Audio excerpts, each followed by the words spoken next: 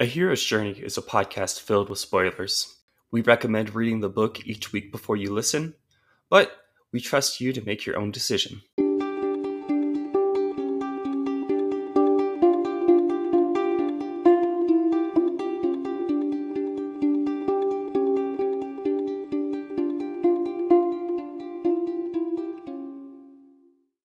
Hi, and welcome to A Hero's Journey, a literary podcast. I'm your host and Judge Jack, and I'm here with my delightful DA members. This is Alex. And I'm Zach. Each week, we look at a different book through Joseph Campbell's monomyth. This week on A Hero's Journey, we're discussing Harry Potter and the Order of the Phoenix, the fifth book in the series. This book starts with the Ministry hiding the fact that Voldemort is back from the rest of the people and trying to discredit Harry and Dumbledore for spreading this truth. The book really kicks off when Harry returns to school and discovers that Professor Umbridge, a Ministry of Magic employee, has started taking over Defense Against the Dark Arts teaching. Throughout the book, Harry struggles to spread the truth of Voldemort's return while fighting directly against Umbridge's control of the school. Harry eventually decides to lead fellow classmates in Defense Against the Dark Arts, secretly tutoring them in what he calls the Dumbledore's army. Throughout the book, Harry is able to see glimpses into Voldemort's mind to discover what he is doing and what he is planning. And eventually, Harry sees that Voldemort has captured Sirius and is torturing him inside the Ministry of Magic. Harry sets out to rescue him with a group of friends, but when he arrives to the Ministry, he discovers that he has been tricked and a battle ensues. Sirius, unfortunately, comes to the Ministry and is killed by Bellatrix Lestrange. And then Harry confronts Voldemort and duels him. When Dumbledore appears, Dumbledore takes over that duel. The duel ends with Voldemort trying to take over Harry's body and Harry being saved by the power of his mother's love. Voldemort is around while the Ministry appears and finally recognize that he has returned to the world. And the book ends with Dumbledore and Harry discussing the prophecy and how Harry has been marked as the chosen one. Starting off with our departure, we begin where all great Harry Potter novels begin, with a Dementor attack. Yes, quite. This is the best Harry Potter book, and it does start with a Dementor attack. 3 also has an early Dementor attack, and I like 3. But it doesn't start with it. Yeah. This one technically starts with Harry hitting his head on a shrub, but we're not talking about that. All right. For this book, Harry's journey is going to be to tell the world that Voldemort is back and have them believe him this time. And his call to adventure is the Dementors attacking. This is a reminder to Harry that Voldemort is back, that there is a lot of danger here, and with his immediately getting a letter of expulsion, it reminds him that the Wizarding World doesn't believe him, and he needs to make that happen. For refusal of the call, this is the time that Harry spends at the Dursleys, kind of just moping. Even after Harry receives the letter of expulsion, he just kind of sits there and doesn't do anything. He doesn't move forward towards his goal. For a mentor here, I think that the Order as a whole is the mentor. Molly and Sirius and Moody and all of the people kind of help Harry realize what's going on in the world, kind of introduces him back into this Wizarding World. For crossing the return threshold, this is Harry entering into number 12 Grimmauld Place, getting back into that magical world. And here the Order can really help Harry by telling him what's going on. They introduce him back to the Wizarding World and solidify what he's trying to do. And they provide him with some information, something that makes this different than normal, that Voldemort is looking for a weapon and that he's searching for ways to come back and be more powerful than before. And finally, for A Belly of the Whale, Harry sees Umbridge at Hogwarts. In this, with Umbridge presiding over part of the trial against Harry, he sees that the Ministry is not only interfering and telling people that Voldemort is not back in the outside world, but in his world, in his home of Hogwarts, they're doing the same thing. And Harry can no longer turn back. he has to fight against Umbridge and get the truth out about Voldemort. For your call to adventure, having the Dementor attack be... The problem I have with it is that Harry's dealt a lot with Dementors already, right? We saw it a lot in book 3. It's definitely something of his life that he is aware of, and he knows they seem to have a thing out for him. So it's not necessarily a big surprise that Harry versus somebody else is getting attacked by Dementors. So why is this particular attack It is a big surprise. I agree with Jack. It is a big surprise. Like, because Dementor, Zach, I don't know if you recall, but Dementors work for the Ministry. I don't know what you're possibly accusing Fudge of. We just know they seem to have a Harry Potter fever. And that's why if it was definitely shown in book 3, so it's not like if this had been some sort of like new monster, perhaps it would be setting himself up on a brand new sort of situation. But this seems like old news to Harry. Dementors in Little Wingley? Not possible. I think everyone is surprised, even the Harry surprised, Dumbledore surprised, the Order is surprised, the Ministry is flabbergasted. For one, because Harry's saying it, but for the second, because why would Dementors be there? They're under Ministry control, like Jack said. I'll tell you why, Alex. Different it's because Harry Potter is a liar. Yeah, that sounds accurate. So how do we deal with having a liar as the hero? He's not telling lies anymore. Oh. Listen, it's scarred into his skin. He's not telling lies anymore. We're also in third person omniscient, so we're... All right. Well, that's fair. I don't know if his sort of recovery depression period is really a refusal to call. It's more that he doesn't have a choice initially. So I am curious, Alex, why did you go with this rather than his attempt to run away? Because I personally think that him running away would have been more towards him going for the goal of letting the world know. When he stays at the Dursleys, he's not in contact with anyone magical, but when he attempts to run away, he was going to go to the Burrow, at least get somewhere where he has some magical contact, if that makes sense. The end of the refusal is when he gets picked up. He definitely gets told to not act, and I guess in obeying Dumbledore's orders, I can see a refusal if we view running away and making a big deal out of it as something that we, the readers, can view as action. He's listening to what the adventure is telling him to do at this point. Well, he's listening to what Dumbledore says. Which is his overarching mentor. I'm sorry, do you believe that Dumbledore is correct more than like 50% of the time? I think that with the information that Dumbledore has, he is correct in his actions. Regardless, this time seems kind of mopey and not very actiony, and it usually I don't know, the refusal is something more proactive instead of passive, I feel like. He's proactively deciding to stay put. It's not my favorite refusal, but I think I ultimately am going to give it, especially because this book focuses so much on Harry's dark side, in air quotes, and this is a real feeding moment to it. He's super edgy, he promises. Yeah, we're Spider-Man 3 levels of edge here.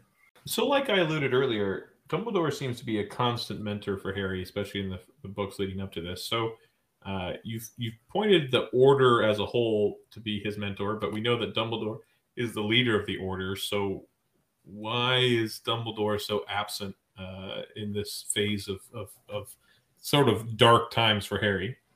I feel like I run into a roadblock where it doesn't feel like the Order's actually teaching Harry much. I feel like they're trying to let him feel... It's like the kid when he shows up in the kitchen to cook. They want him to feel useful, but they don't want him to get in trouble. Is that a Yeah. good analogy? The Order's got him doing menial work. The closest to mentoring from any direct member is probably Snape, and I would not call that mentoring in a healthy way. Look, for the mentor, it should be Dumbledore. It should be Dumbledore, and it isn't. And I don't have any good reason for it to not be him. All right, so for the crossing the threshold, you have the entering of Grimmauld Place. I guess it's something new, but it's not that new, right? It's something that it wasn't. It's something he's still the wizarding world. It's not like he's hiding in New York City or something with the Muggles again. It's like it's still part of what he's trying to get into.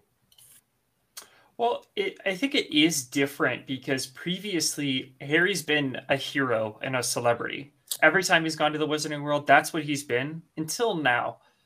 Now he's different. He's seen as crazy, insane. So, and a liar. It's definitely different for him to come back to this.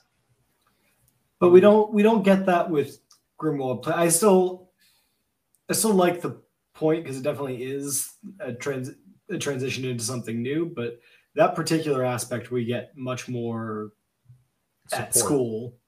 What about the trial? I kind of thought that would have wrapped up in the belly of the whale with Umbridge, but yeah, I mean, I like Grimmauld Place well enough. It's the headquarters of the Resistance, which is what's new about it. Even if he feels shut out pretty quickly, right? He's coming back to familiar faces, but in a very new context. Yeah, and he doesn't really have. I mean, while he has a lot of this, like experience as facing off against the Voldemort or Voldemort's lackeys every year, sort of, he doesn't have a lot of like outside of Hogwarts street cred, right? Mm-hmm. So you can't necessarily blame the Order for how they're interacting with him. No, but I do think that part turns Grimmauld Place into a new home, right? And we get that reinforced later on with Christmas and Sirius. So I feel like even if it's only 2 out of 3 of the ways we would like it to be new and different to count as crossing the threshold, I think 2 out of 3 is good enough for me.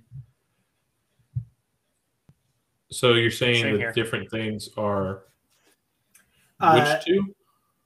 Being part of the Resistance, even if he's not in it the way that he would like to be, and because Sirius and Molly are both there, as well as all of the Weasleys for some reason, mostly probably to keep Harry company.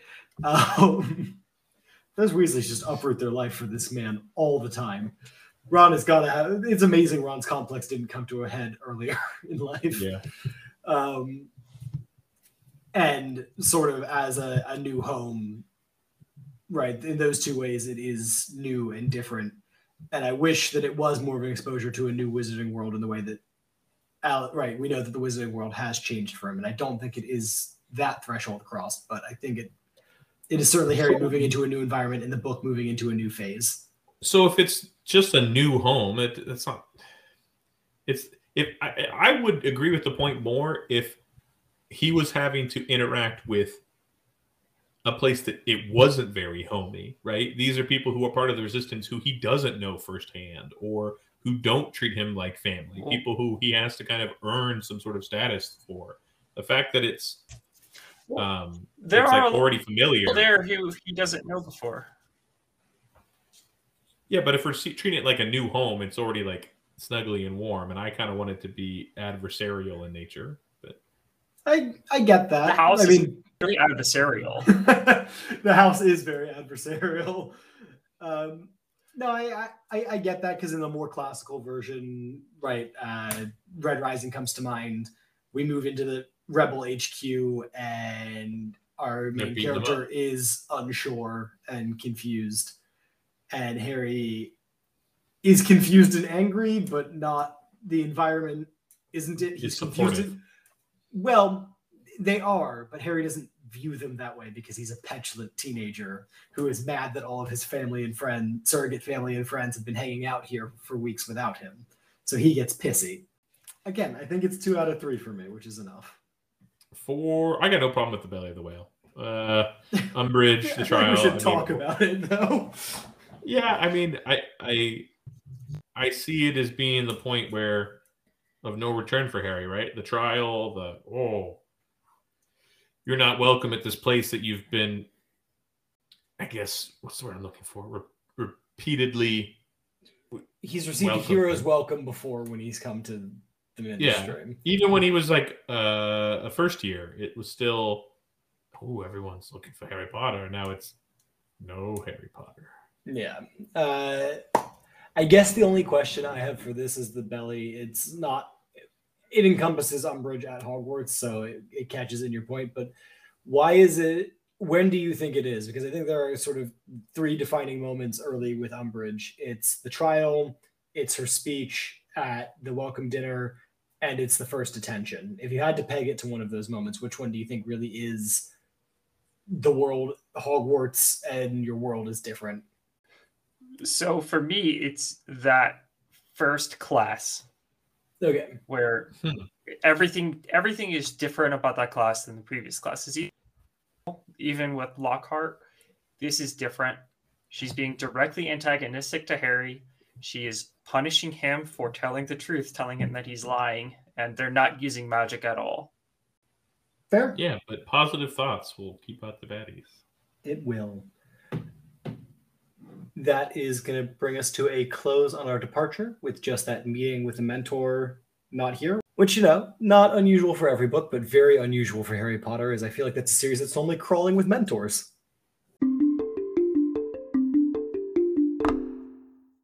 Being pulled to school by Thestrals that we can only now see for the first time, which is very unnerving and would terrify the hell out of me, we come to our road of trials. That's always bothered me because didn't Harry see his mother die when he but he didn't. I had the same thought the other time reading it. But it's understanding versus expulsion, right? Mm-hmm, mm-hmm. Okay, but anyway, for the road of trials here, I think there are 3 big things that Harry struggles with during this year. The first being his regular schoolwork, made even harder by the fact that Umbridge is there. Harry struggles with this, even though it's not mentioned. We do have to remember that Harry is still in school, so has a lot to learn, and we see him in classes all the time. The next trial here is DA, Dumbledore's army. Developing the DA, leading it, and them to avoid detection is a trial, and I think Harry does an excellent job at this. DA is very effective. All of the students learn great spells and defensive techniques, so good on Harry for this trial. And the last trial is one that I think Harry unfortunately fails at, and that's the occlumency lessons with Snape. In this, Harry really struggles to control his mind and struggles to follow the instructions at all. And I think that this is a trial Harry fails, but that's okay. That can happen to our heroes sometimes. Moving on to our meeting with the higher power, I think this should be serious, given some godfatherly advice and help. And that's kind of set up with the mirror, but it just never comes to fruition. This could also have been Dumbledore. Like I said, he could have been the mentor. He also could have been our higher power, but again, it's lacking. And really any other member of the order could have been the higher power to Harry as well, but just none of them are there. And I think it's one of the biggest failings of adults in this book. For our temptress, I think it's anger. Harry could just give into anger and lose himself, lose focus, and just be angry at everyone and everything even more than he already is. For Atonement with the Creator, I think that this is the fight with Voldemort that ends with Voldemort trying to take over Harry's body, and Harry and Voldemort both realizing that they can't share the same body because of the protection that Lily has given them, and that they are 2 separate people, even though the Voldemort is the creator of Harry in so many ways. For Apotheosis, this is definitely hearing the prophecy that Trelawney made all those years ago. This allows Harry to clearly see what is going to happen throughout the rest of the series and what his goal is and why he is special, why he was able to defeat Voldemort. It's very important to set up the rest of the series. And finally, for Ultimate Boon, when Fudge sees old Moldy Voldy in the Ministry of Magic, he has to let everybody know that, hey, Voldemort's here. And that's what Harry was really trying to do, trying to get everyone to believe that Voldemort has returned and that he's a real threat. And this is what finally does it. And it's Ultimate Boon because Harry conveniently keeps Voldemort there just for Fudge and the rest of the Ministry to arrive and, see him in person. Okay, let's talk a little bit about your Road of Trials here. What about regular school is a trial? When we look at some of the previous Harry Potter books that we've taken a look at, things either tend to have a decent chunk of danger or perhaps high intellectual barriers. The exam at the end, that's a high intellectual barrier. Those are hard. It's not unique to him, though. Does the trial have to be unique? No, I suppose not. And even if you want, it is unique to him. He has a specific goal in mind now of becoming an Auror. And to do that, he has to get certain grades in his OWL so he can go on to certain Newt classes. So it's a personal struggle for him, as well as a struggle for the rest of the school, obviously. Americans don't understand these kinds of tests, though. Okay, I'm happy with the Dumbledore. I'm happy with occlumency, especially because he fails. But I agree. And then for D.A. Dumbledore's army, I'm happy with that because of the sort of Harry has had sort of leadership thrust upon him on several instances, simply because he's the chosen one, yada yada. It was nice to see him taking a sort of concrete organizational leadership sense of things rather than just sitting back and maybe let the secondary cast of characters handle a lot of problems. He's taking a proactive role, which I like. So I'm actually happy with the trials. Jack? Yeah, I see nothing wrong with them. All right, moving on to the meeting with the higher power. You talk a lot about people that should have been Sirius, Dumbledore, and we end up on Snape here somewhat reluctantly. The sort of, and you're saying that the advice and sort of lessons that he's getting from Snape, specifically in occlumency, is why he's the higher power. I think that could have been, but I know what you're going to say. It failed, right? He didn't actually. If that's the trial that he failed specifically, then is it? Yeah. So if a true higher power could have just said, like in our very classical sense, and now you have the gift of occlumency. So I think kind of similar to our mentor here. This is something that someone should have done. This needed to happen. Harry needed a higher power, be it Sirius, be it Dumbledore, be it someone else. And he just doesn't have it, right? Yeah, he doesn't. This is the biggest failing of adult characters in the Harry Potter world, I think, happens in this book. They're just trying to keep him safe and doing a really poor job of explaining it and letting him get. I don't disagree. Letting him get actually tortured and none of them noticed.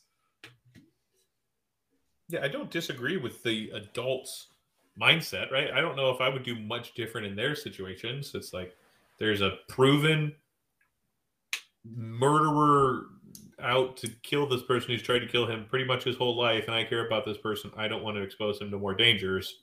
Sort of logic to what they're doing. It just doesn't seem fair to us as the reader who want to identify with Harry. I mean, we've also seen them try the same thing with Sirius, and how did that go? They don't learn their lesson that Harry will be involved, whether they try and prevent him or not. They've tried multiple times. It has been 4 years of him finding himself. When he tries to stay out of it, he will get magically pulled in. So I feel like they're being willfully ignorant. The real failing in this book happens behind the scenes, though, where Dumbledore allows himself to be systemically pushed out of power due to his own fear of his early childhood youth. But no, it's ridiculous, right? Like, No, it is. The idea that Dumbledore went from what the chief wizard warlock of the Wizengot is a weirdly poorly defined position, but analogous to, I imagine, right, Chief Justice of the Supreme Court or whatever. He's an authoritative figure, and between like one summer of smear campaigns against a popular celebrity associated with him, and he lets himself be pushed out of any form of power. How? Yeah, I don't know. Just failing all over the place. Yeah. Again, the answer is it has to happen because that's how the narrative works best, but it is very out of character. I feel like we can explain to us later why it was in character, but previously it doesn't make sense why Dumbledore doesn't see any of these moves coming. What is he doing this entire book? Honest to God. Tracking down one Horcrux? Yeah, but they're super secret hidden. But he only finds one! And it's the one that they have an active lead to in the house that they live in. He finds the easiest one and the one that is not actually there.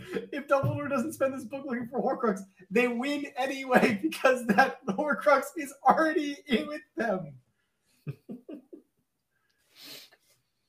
Anyway, on to anger, you said. Yeah, tell us more about anger. Jack. Well, as somebody who resents Dumbledore, I feel as if this isn't a temptation so much as just rational thought. The part I don't understand is how does this anger pull him away from the quest? Because it seems to be the anger helps him, like keeps him on track.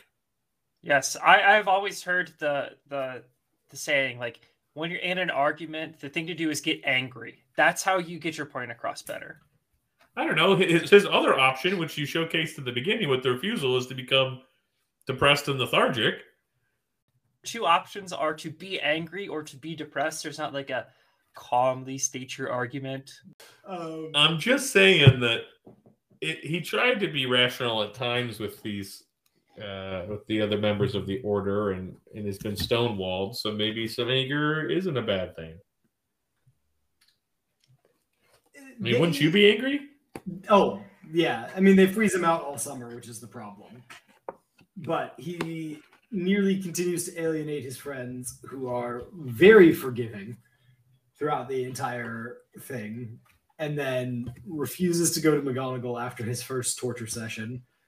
He starts the DA, which, you know, works for him and ultimately, I guess, is responsible for, like, saving the world or something, because there's a guerrilla militant faction active at Hogwarts for the rest of time. But, you know, gets Dumbledore. Yeah, does it go after the books? Like, is there a Dumbledore's army when, like, Harry's kids are going? Like, it's like a fraternity? God, that'd be so great. But, you know, on paper, it's what helps the Ministry completely freeze Dumbledore out and have him declared an outlaw, which, again, ultimately doesn't actually feel like it has any consequences, because literally nothing until the end of book 6 has any consequences. Yeah. Consequences? Damn the consequences. Oh, no, that's right. He's searching for the Gaunt Ring. I was wrong, listeners. He finds the Gaunt Ring first. He doesn't even find the cave. He finds a single Horcrux. Yeah, well, how many Horcrux have you found, Jack? Well, you know, all the Horcruxes I'm looking for are by smarter people who put them into, like, singular grains of sand and then threw them into the ocean. Okay, so not many. But don't the Horcruxes have to have, like, significant meaning? Wasn't that part of the magic? No. Voldemort just is vain as fuck and picked ones that had personal meaning. Just like they had to be deaths that had meaning to him, and then he murdered, like, 2 homeless people to make 2 of them. Well, I agree with Zach in spirit that actually almost all of Harry's decisions that are ultimately made in anger do kind Work of out work for in him? his favor. On principle, giving into your anger, not a good guy trait.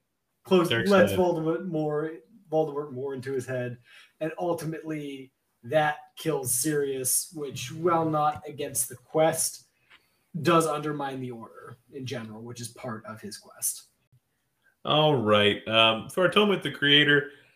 Now, there was a point that came up when you were describing about how Voldemort has made Harry. Hasn't Harry made Voldemort? No.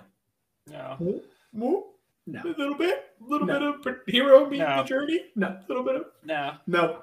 I don't know what you're No. going for, but it's not working. You said that Voldemort's only responsible for most of the bad things in Harry's life, and if you ascribe to that one wrong fan theory that the Dursleys are only mean because Harry's a Horcrux, then he's really responsible for all of it. Dumbledore's responsible for some of the things in Harry's life. Zach, do you have any actual issues with this? It seems it's pretty No. atonement-y. Yeah, I suppose I don't really have any problems since Voldemort has certainly created the Harry Potter that we are familiar with, and without him, Harry Potter might just be like a boring nobody. Especially since he chose him to be the chosen one, and there couldn't have been any people at Hogwarts at the same age who could have taken Harry's place. Not a single one. Nope. Nope. So for the apotheosis, hearing the prophecy, there's an understanding there, but I don't know how much it. So you mentioned in your argument. Let me preface this. Mm-hmm. That Harry knows what he has to do was the phrasing you used. What does Harry have to do? Cap a bitch. Yes, kill Voldemort so he can survive. Okay. So is this any dip? Would Harry not have taken an opportunity to kill Voldemort if he doesn't hear the prophecy? Maybe. We'll never know. Harry because would. Voldemort has always been. Voldemort doesn't know what the prophecy's about, but boy, howdy, does he know that he wants to kill that fucking boy. Yeah, so I'm pretty sure given the opportunity, Harry's gonna. Let me say this with that. So that's the thing is would Harry have tried to kill Voldemort, or would he have just kept trying to get away from him? It isn't. It's the fact that Voldemort is constantly after Harry that keeps dragging Harry back in, right? Book 2 and book 3, and honestly, book 4. No, Harry- I think after the events of book 4, Harry and Voldemort queue off, and Harry gets the chance. He's getting rid of Voldemort. You can make the he argument doesn't. that young. Doesn't though. He doesn't try and kill him. He tries to disarm him. Yeah, throughout the battle. Once he disarms him, he might have killed him. I think it changes. Harry knows that Voldemort's after him, and I guess this, due to the technical phrasing of the prophecy, someone else could have been allowed to kill Voldemort. It's just that one of the like it's they interpret it as that one of them has to kill the other, but maybe someone else could do the killing. They just can't. Somebody has to die. Yeah, but it changes. It definitely changes Harry's dynamic and Dumbledore's treatment of him when the acknowledgement changes from it's Dumbledore's fight and Voldemort's weirdly after Harry to it's Harry's fight and Dumbledore is here to help keep things in order. So then again, like a phoenix. Dumbledore plans for Harry to die, and it's never clear who Dumbledore plans to have kill Voldemort, except that he also plans for Harry to live, but he's not certain. Dumbledore's really bad at plans, guys. Yeah. So that moves us on to the ultimate boon. Now, if the goal of the quest is to expose Voldemort's return and to clear Harry's name, then I don't inherently have a problem with this. The only problem I have with the whole thing is that somebody, somewhere, or multiple somebodies in the Ministry are corrupt, obviously, right? Well, they're taking money from the Malfoys, people that again, I get that the Imperious Curse exists. I don't understand how, given Dumbledore has definitive or good enough proof by the end of book 2 that Lucius Malfoy. I mean, first of all, he has Snape. It's how Lucius Malfoy isn't in prison because Snape says, "Nah, that dude was a fucking Death Eater." I don't know, but Dumbledore does know. So how he doesn't spend part of the interim years tearing the Malfoy estate to pieces to make sure that they do not have a firm grasp on the Ministry, I do not know. Dumbledore is bad at politics. All I'm saying is that there was obviously a non-insignificant amount of people who knew that Harry was right. So is it just the fact that we have to assume that Fudge isn't in the pocket of, we'll call it the Death Eater faction, Voldemort's faction, whatever, and since he's the one who's kind of been antagonistic towards Harry, that it's Fudge only, or is it the sort of the cascading effect that Fudge causes? Because I think that's a relatively good distinction. It's definitely the cascading effect that Fudge causes, but if Fudge had believed Harry from the outset, we wouldn't, right? I'm pretty sure it's meant to be like a commentary on appeasement or something. I don't know. But in the whole Voldemort is Wizard Hitler vein. Yeah, but didn't they try to go back and make Grimwald Wizard Hitler? We're not going to discuss those movies. Because I haven't seen any of those movies. So. Neither have I. And I won't. What they did to my boy Johnny Depp. But it's definitely Fudge's reaction that sets everything off, and then Scrimjaw is just too late. Or Scrimshaw. Yeah. He's just too late to do anything because the Ministry is already too infiltrated at that point. And again, nobody goes and arrests. I get that we can't accuse people of thought crimes, but there's got to be plenty of evidence by book 6 that the Malfoys are... Lucius is in jail. Why is his family manor still allowed? How are there so many goddamn Death Eaters not in prison? Okay? I get that the unforgivable curses are unforgivable, but come on. I feel like in matters of national security, in the same way that we have a contingency for nuclear bombs, that you're like, this Death Eater is in jail. I will now apply the Imperious Curse and ask him who all the other Death Eaters are. That's really good, except you would become a criminal if you did that. Harry uses it fucking all the time. It would be inadmissible in court. I don't... How is Veritas Serum is not inadmissible in court? Actually, wait. They don't even need the Imperious Curse. Just go pour some Veritas Serum down their throats. Everyone is terrible at their jobs. Somewhere in there, I think I said that the ultimate boon is very ultimate boony, and that's going to close us out on our initiation. Just that higher power missing, and a bit like our mentor, as Alex has stated, it's really something that should be there, and it's a key part of the book that the adults are kind of failing Harry and the younger generation throughout this, and that's why this point isn't here. Finally, having the conversation that we should have had at the very beginning of this book, we come to our return. Yep, and our refusal to return is not having that conversation after Harry gets back to Dumbledore's office.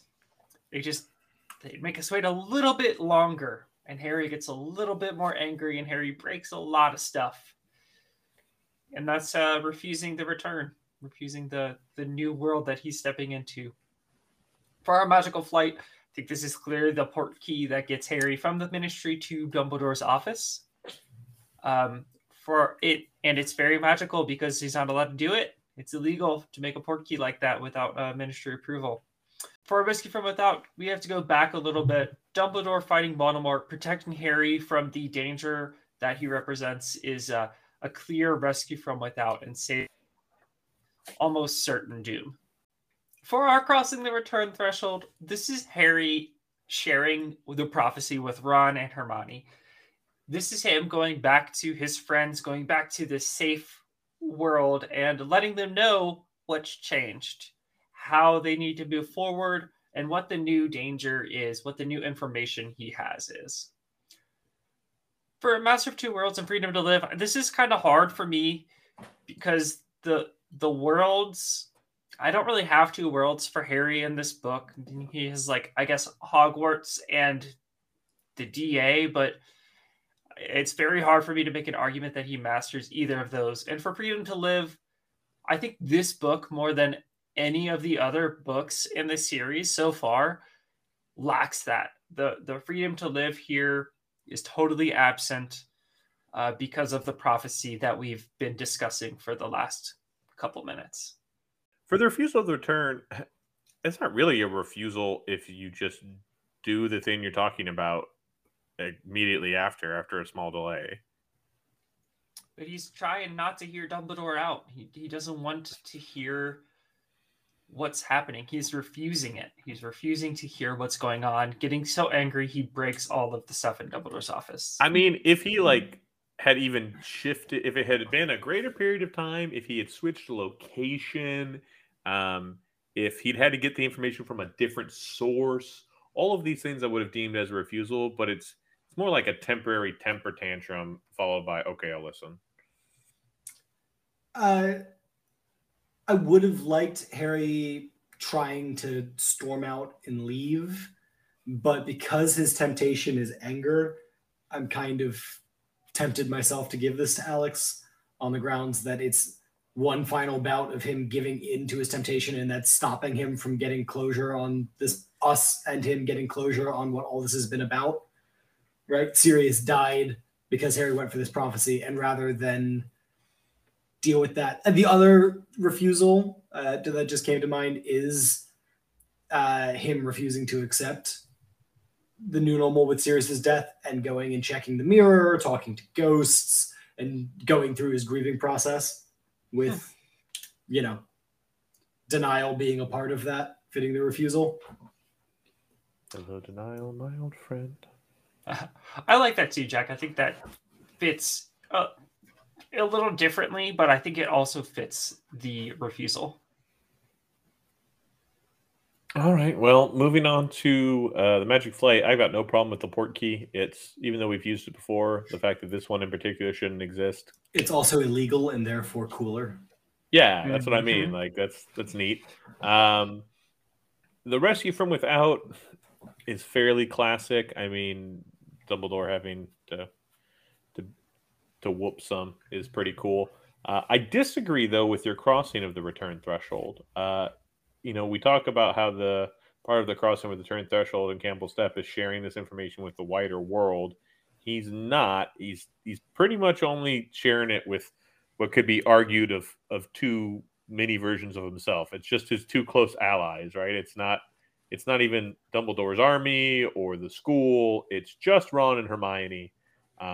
So it makes it even harder for maybe the world to react to this information in the way that maybe it should.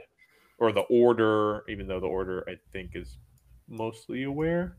And I think the other reason that it doesn't fully work for me, I say as I suddenly change my answer on the podcast sheet, is that our quest was about information. It was about proving to the world that Voldemort exists, and the sharing of the prophecy is much more in line with the future goals, right? This is closer to when he shares the information about Horcruxes with Ron and Hermione at the end of the next book.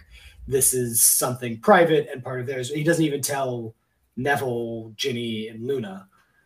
This is a setup for what's to come. It's not part of this quest as much as it's the setup for the next one. And so if he'd come back to Hogwarts and we'd gotten a standing ovation in the hall from everyone except for Slytherin, or some moment that cemented that the world was finally on his side already, but we don't really get to see that. And we barely get to see it in the next book because everyone's drawn battle sides and a fourth of the school is evil for some reason, and that's just allowed. Sorry, I started doing it. I think ultimately it's going to be a no for me on this step, which is odd because normally in Harry Potter, I'm so used to hitting all of these, and it's kind of bugging me that now that I've discussed what I would like for this step to be in the book, that it's not there.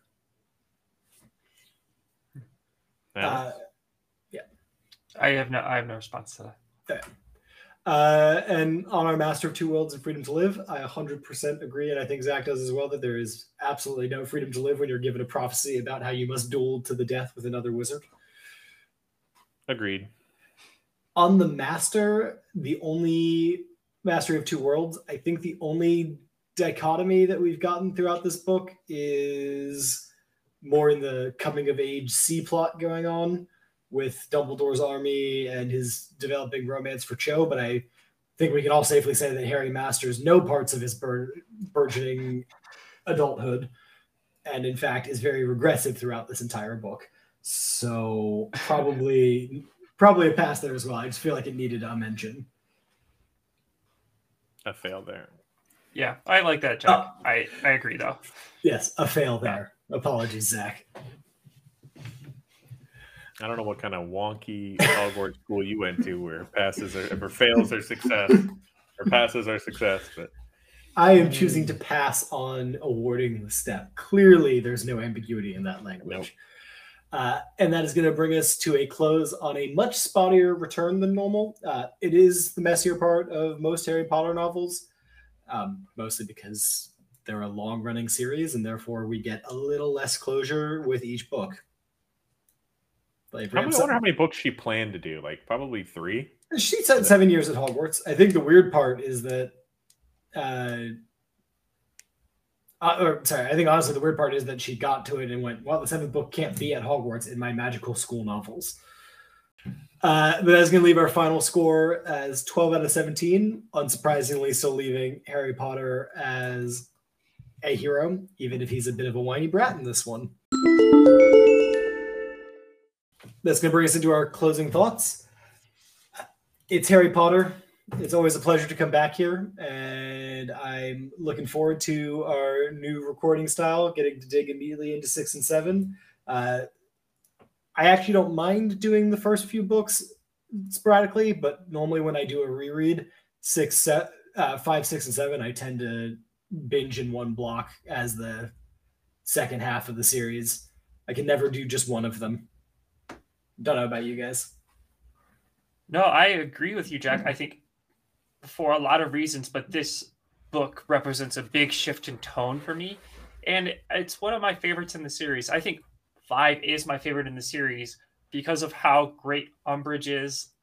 I feel similar to how Harry does. I don't know if you guys could tell, is that I was very angry at the adults in his life, just like he was, for keeping him in the dark when I feel like they didn't really need to.